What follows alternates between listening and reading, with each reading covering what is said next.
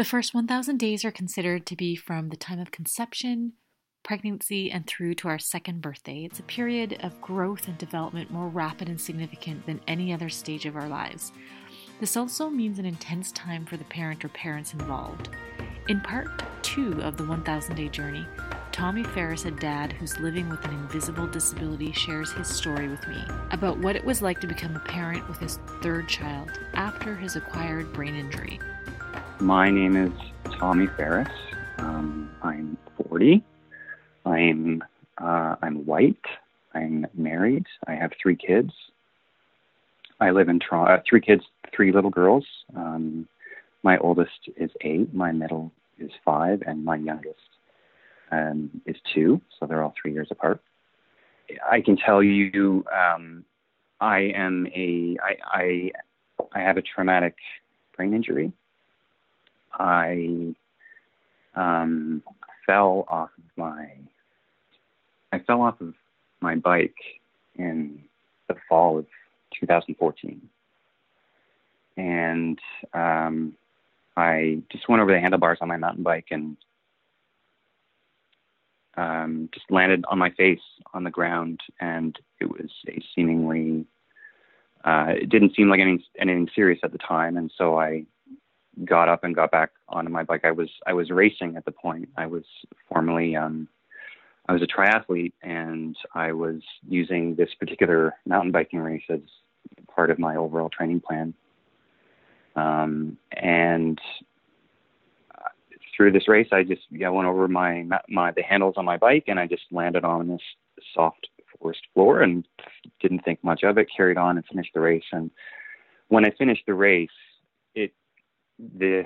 everything kind of steamrolled into me. It's like a train or something was catching up to me, and I just sort of changed everything very abruptly for me. I was going great. Sarah and I, we had Edith, our 6-month-old. She was 6 months at the time, and Lillian, who was not quite 4 at the time, was just starting JK. Like, she actually started JK the Friday before my accident.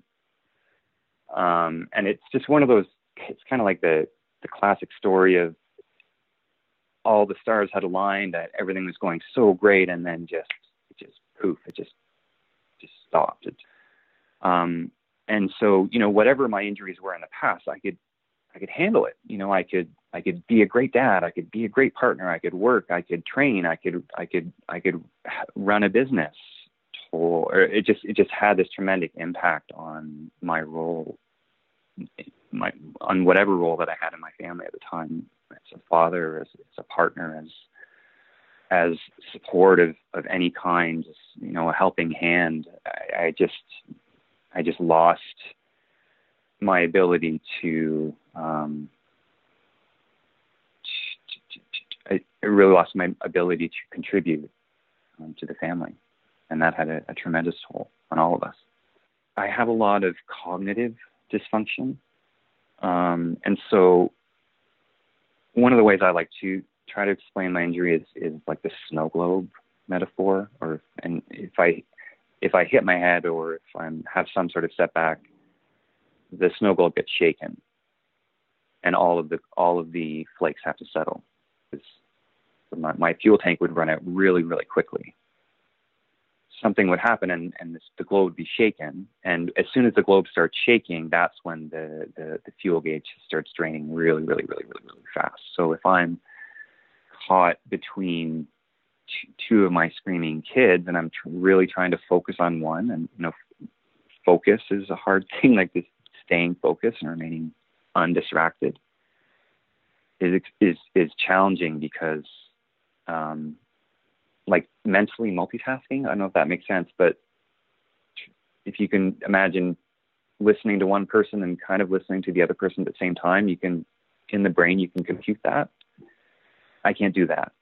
When did you find out it was a serious brain injury? Well, so the next Saturday, so now we're only 1 week after the accident, and it's been a full week off of work. I've been resting as much as possible. So then there's this farmer's market that we go to from from through on Saturdays through that time of year, and let's go to the farmers market. So it was my first time out of the house, basically, and I was there for maybe 20 or 30 minutes, maybe not even that long. I don't remember. It wasn't that long. Could have been 10 or 15 minutes. My head just started spinning, and I remember just feeling panicky, and I remember internally I was really freaking out. I was in this adjustment period where my identity was crumbling. I had just worked so hard for everything, like even, my family, my relationship with Sarah. Like I had just really, really worked so hard to make it what it was. Yeah, and it sounds like it didn't just change you physically, but it sounds like you were having a hard time with even aspects of your personality changing. Personality, physically, emotion. Like physically, I was just withering away because I was just not able to train. I couldn't run. I couldn't walk. I couldn't, out of riding a bike was out of the question because my head was so sensitive to movement. Like sometimes brushing my teeth, some days I can't brush my teeth because the jostling is too much for me. Sometimes having a shower, the feeling of the shower head on my, that particular part of my head at the time is too much for me. And so when these things start percolating to the surface, it's this intense anxiety that comes out because I'm noticing that, oh, here are the red flags and that are telling me that I'm becoming more and more vulnerable to setbacks. So, if I don't step back now, like if I stay beyond this point, then anything that happens beyond this point, I don't know what's going to happen. I can't predict it. And when you're with kids, it doesn't matter what injury you have. Like there's some things you just have to overcome. You just have to dig deep. I'll go back to my athletic days, and that was all part of this. Like this is all part of my story. The athleticism was part of being an athlete, was overcoming that weakness. Identifying that, oh my gosh, like I don't think I can do this, but then you have to. This is what you do as a parent. I'm just saying that it was completely the person you are post injury versus pre injury. They're two completely opposite people, right? You've got the go-getter, I can do everything quick, I've got easy to regulate, I'm an athlete, and suddenly you've got all these obstacles for you that before just completely contradict who you were as a person as well. Yeah. And I mean, I was experienced, they were the same things, but the athleticism and the training it was an outlet for me. Part of the difficulty for me at this time of parenting was the realities of my own childhood coming to the surface. Because I suffered, I had a really, really toxic childhood, and so I have PTSD from my childhood, and so what I mean by that is I am so terrified of damaging my children in the same way that my parents have damaged me. Yeah, and I mean it brings up if you've had the difficult childhood and you've had this fear of impacting your kids in a quote negative way, that's going to bring up a lot of fear. My dad was a dick. I know that I don't want to parent like he did, so I know what that entails. And then wanting to do that, but no, I can't. Like I cannot do that. I can't. Like having the want, just that heartfelt, deep desire to just step up and just be there for your kid or play with them, when they just want you to play with them. And I want that too. I really want that. And I did that. But then suddenly realizing that there's this barrier that is not going to allow me to be this dad, this father that I want to be. This tremendous disability that sucks all of his energy out of you. It makes regular life extremely exhausting. Tell me, because so you and Sarah got pregnant again after Edith, so with number 3, and this is post-injury. Who helped support you in those first 1,000 days? Because in a way, you were becoming a new parent, because you were a completely different parent than how you started off with your first and your second. Sarah's parents, they live in Ottawa, so it's really difficult for them to get here. So we've never really had any support. I mean, well, we have, but we don't have like our grandparents living next door. Around the same time, I just ended my relationship with my mother because she was, just making things harder, and, extreme limitations and no support. It just buried us. And like I would get up to help, and then I would be in bed for 10 hours, and then I would get up and I would say hi and, maybe change a diaper, and then I'm back in bed until the next morning, and not able to keep the household things like the bills paid, that all falls behind. Not only are we financially stretched, but we just don't have the support or ability to navigate ourselves, like just stay afloat. Well, I guess the question really is, what got you through those first 1,000 days? I was, going down all of these various rabbit holes to try to find something that would help, something that would make me better, or, allow me to contribute. And the goal at this time was return to work, because I was on an insurance program. Everyone wanted me to get back to work. Like, so I'm interested as well about how it changed you as a parent, from like with the injury now. We were having the conversations of, do we want to have a third?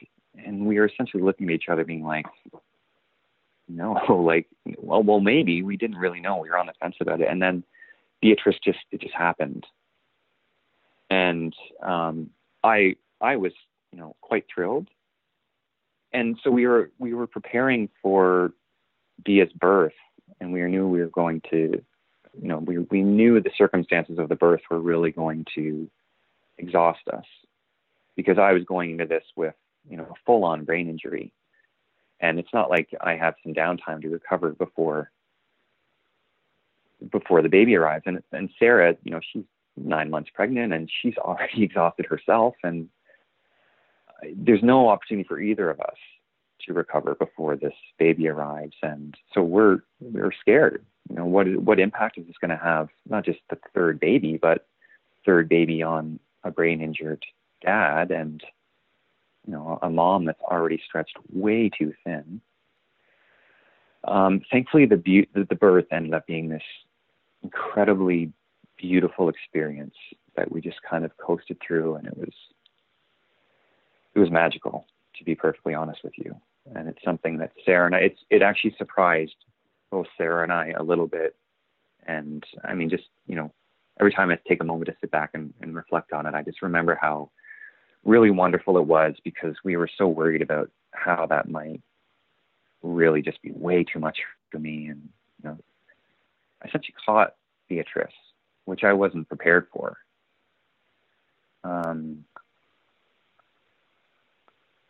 And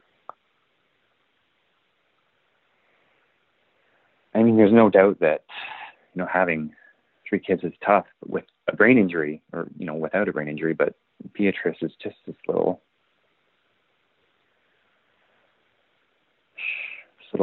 sparkle in our lives. She's this wonderful little girl.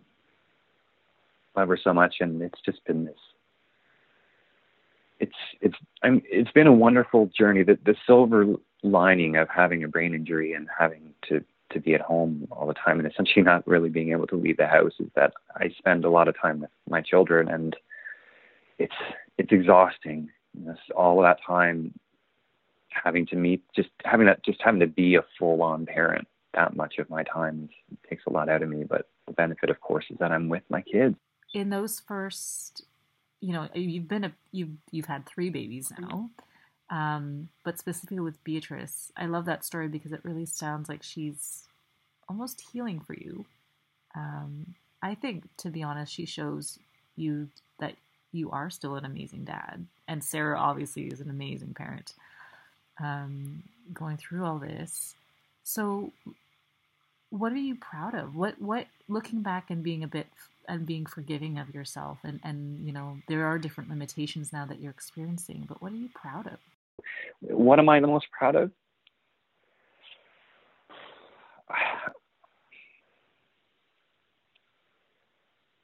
You know what?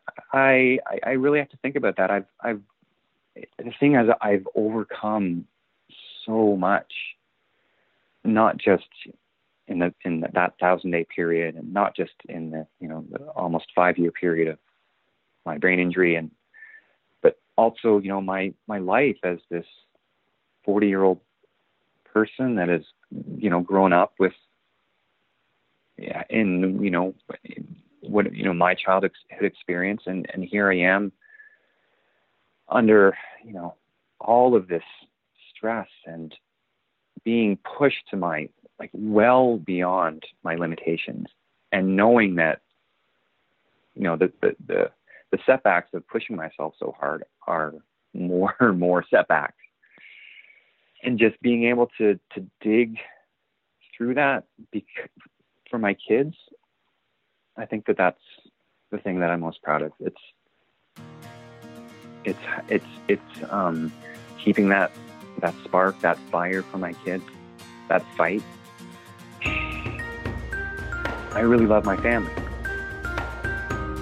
and I'm